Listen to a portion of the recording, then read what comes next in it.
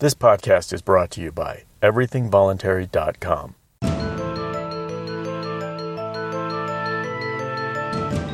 My name is Skylar Collins, and this is Thinking and Doing.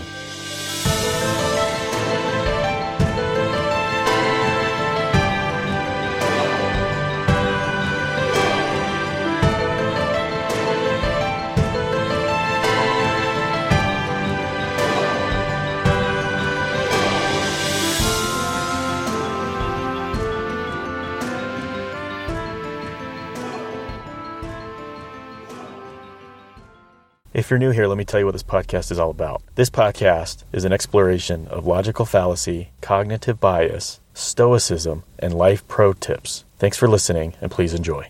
Hello, and welcome to Thinking and Doing. For this episode, we're going to look at confirmation bias.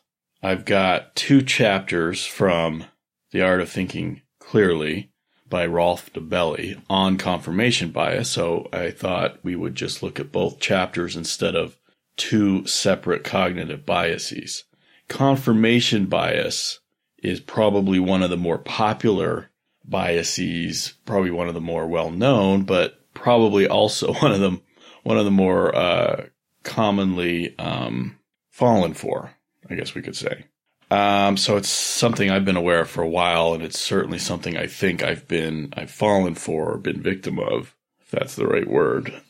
Anyway, so we're going to look at chapter 7 and 8 in The Art of Thinking Clearly. All right, here's the chapter 7. It's titled Beware the Special Case, Confirmation Bias Part 1.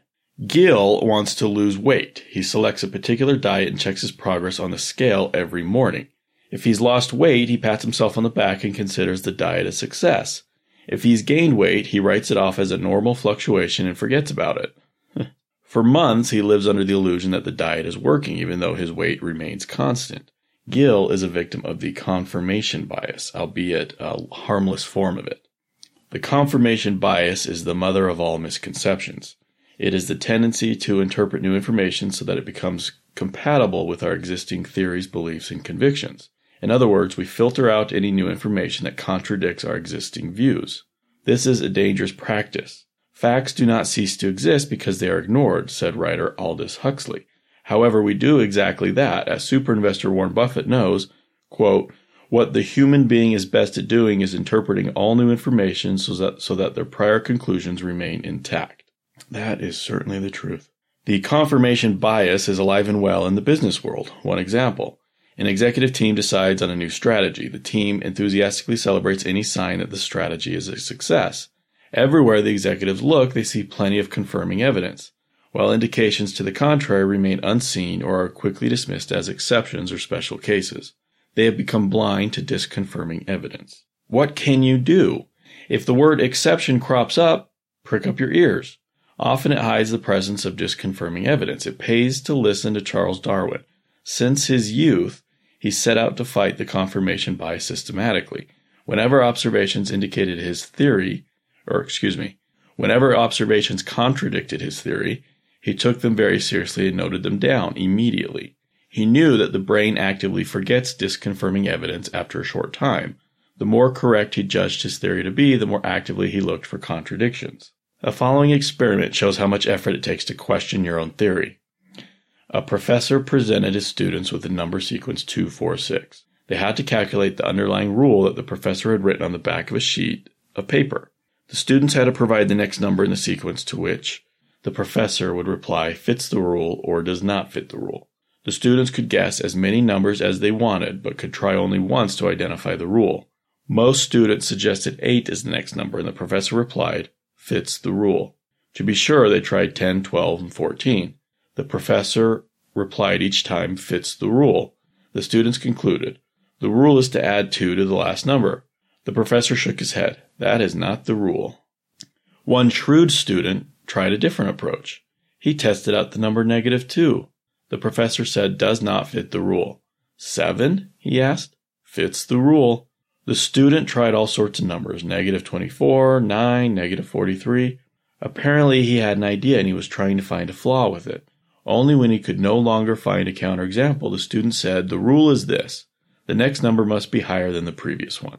The professor turned over the sheet of paper, revealing those very words. What distinguished the resourceful student from the others?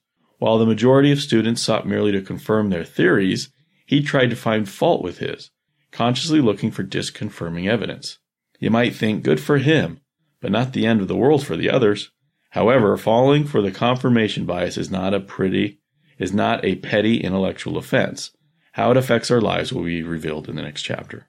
All right, well, before we read the next chapter, let's look at this.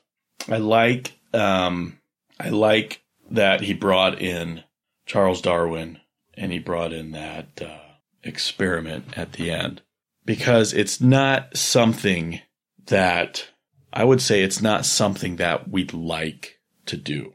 Okay, we want to feel like our ideas, our ideologies, our beliefs, our convictions, our opinions are a soft, warm, comforting blanket that we can wear and will keep us safe.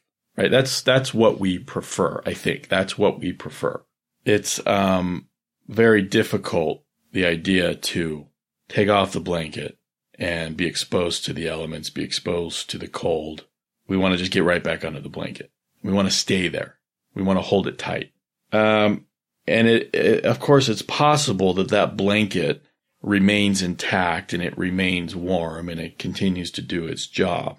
But it's more probable that the blanket will develop very large holes that will start small and get larger until the blanket can no longer keep us warm.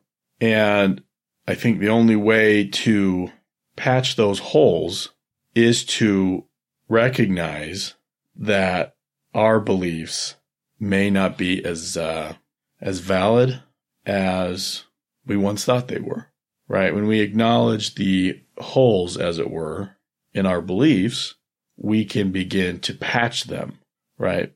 But even after we do that, there's no guarantee that our new beliefs or our new mixed and remixed or transformed beliefs won't also start to show holes that we would need to continually patch. So, I guess just to continue this metaphor, we can decide to sit down and wear the blanket and feel the warmth and risk the holes being created and expanding in the blanket. Or we can actively try to strengthen the blanket by going after and going out there and looking for disconfirming evidence, as it says, right? Looking for contradictions, really trying to pull the blanket apart, try to create the holes all over the blanket, right? So that we can be sure that, because if we grab a spot and we pull and it tears easily, then we know that hole was going to bother us at some point. Okay, I don't know how useful that metaphor is, but just kind of formed in my mind as I was going there. Seems pretty useful, but it's not. We want to just sit there and be comfortable and feel the warmth, right? What we don't want to do is try to destroy our blanket. We don't want to actively try to destroy our blanket because our blanket serves us well for a time. For right now, our blanket is serving us really well. We don't want to try to rend it and rip it and tear it. Typically, right? Okay, let's, I guess with that in mind, let's go into this next chapter. Interesting. It's titled Murder Your Darlings.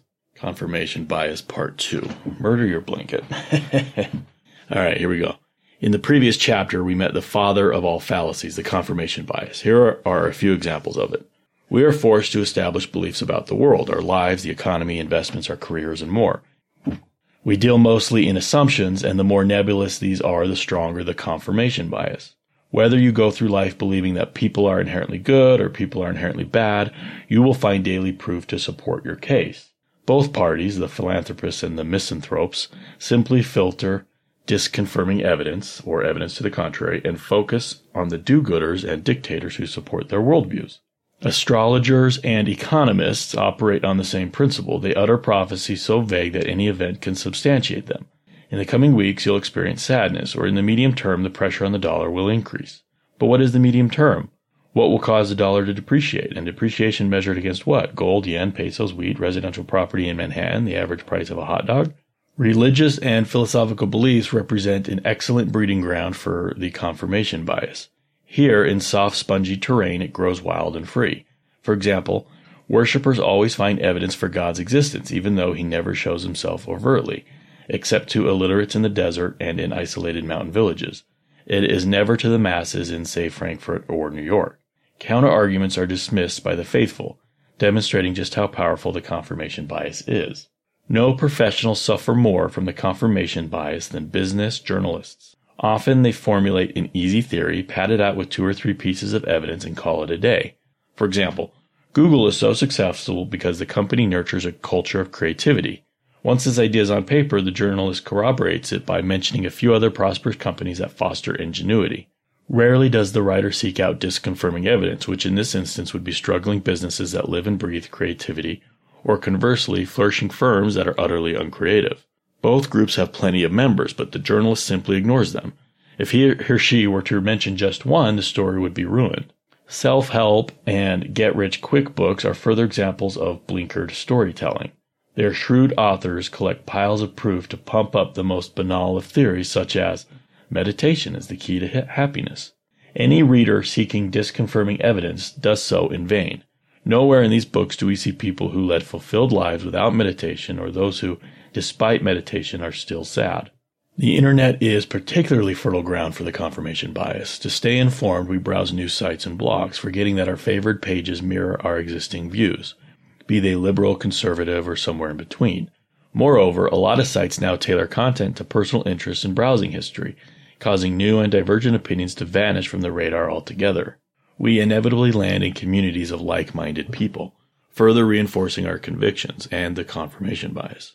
Literary critic Arthur Quiller Couch had a memorable motto, quote, "Murder your darlings."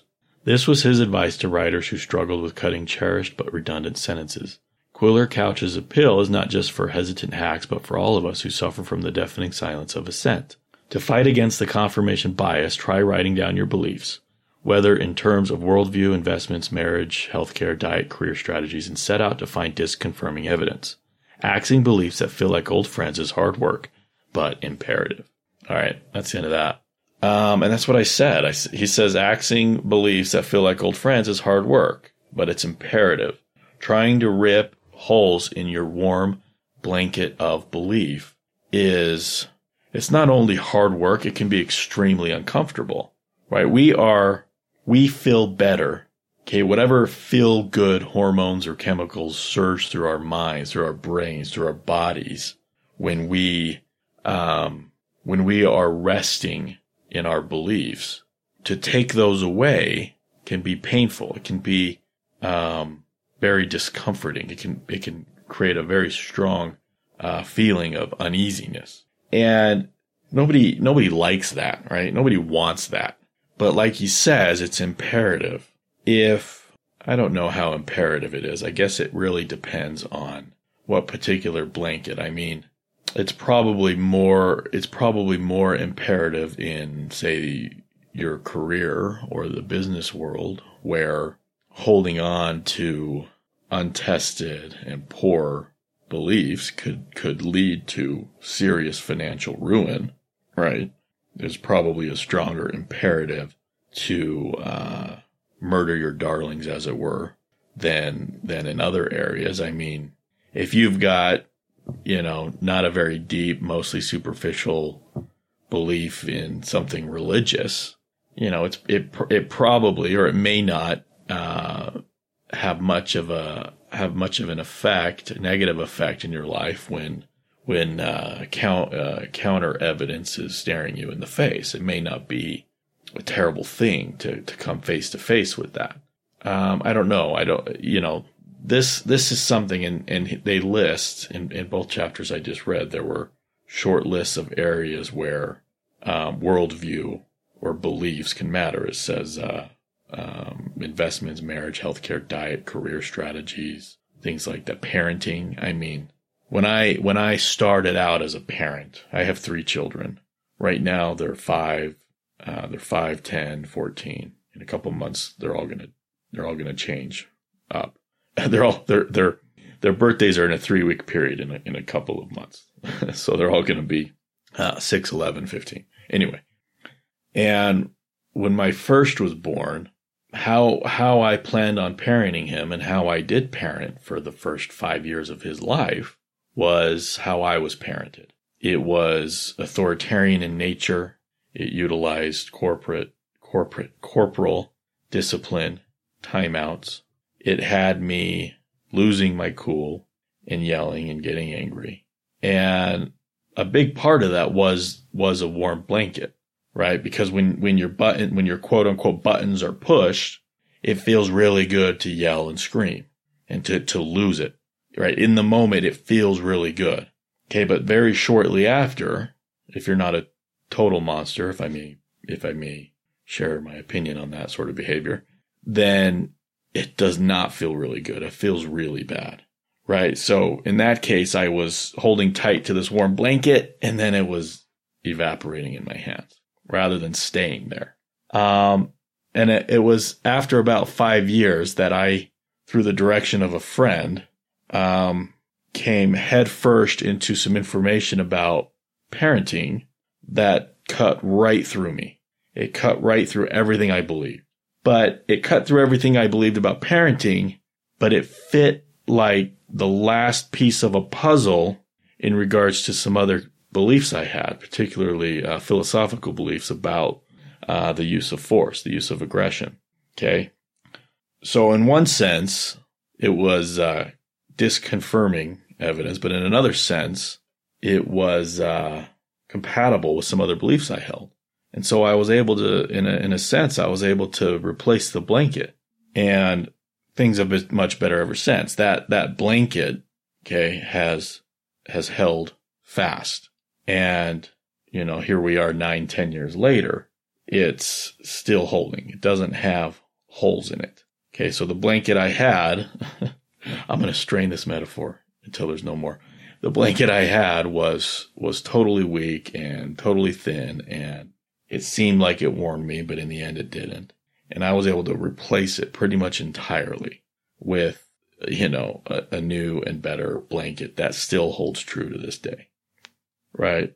I don't really have to worry about this particular blanket, okay? Because it's something that has been, I guess I shouldn't say I don't have to worry about it, the parenting blanket, as it were, because I'm still in the middle of it, right?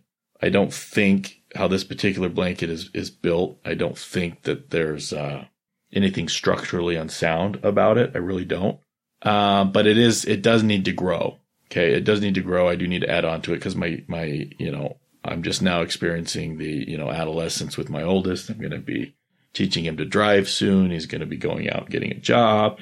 He's going to become a young adult, then an adult, and I'm going to become a parent of a young adult.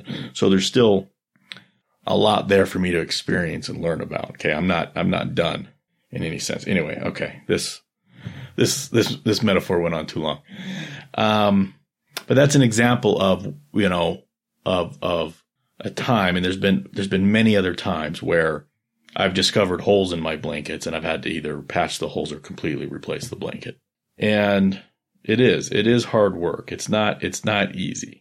I don't know. It seems to me like it's probably easier to deal with the holes as they happen than it is to actively go out and try to rip your blanket, right? Murdering your darlings. It's probably easier to just wait for some of your darlings to get really sick and die, and then you can replace them. Jeez, it's all about the metaphors today. What's going on? All right. I think you get the point. Confirmation bias is sneaky. It's everywhere. It's probably in everything we do. It can affect anything. It can be benign, but it can also lead to total disaster, right? It can lead to financial ruin. It can lead to existential crises. It can lead to, I don't know. Is there anything worse than those things in this context? Anyway. All right. Something to think about. I'll probably be thinking about it the rest of the day. All right. Thanks so much for listening and have a better day. Please send your comments or questions to thinkinganddoingpodcast@gmail.com. Will you do me a big favor? Will you rate and review this podcast wherever you're listening from? That really helps. And one more thing, please share the podcast with your friends.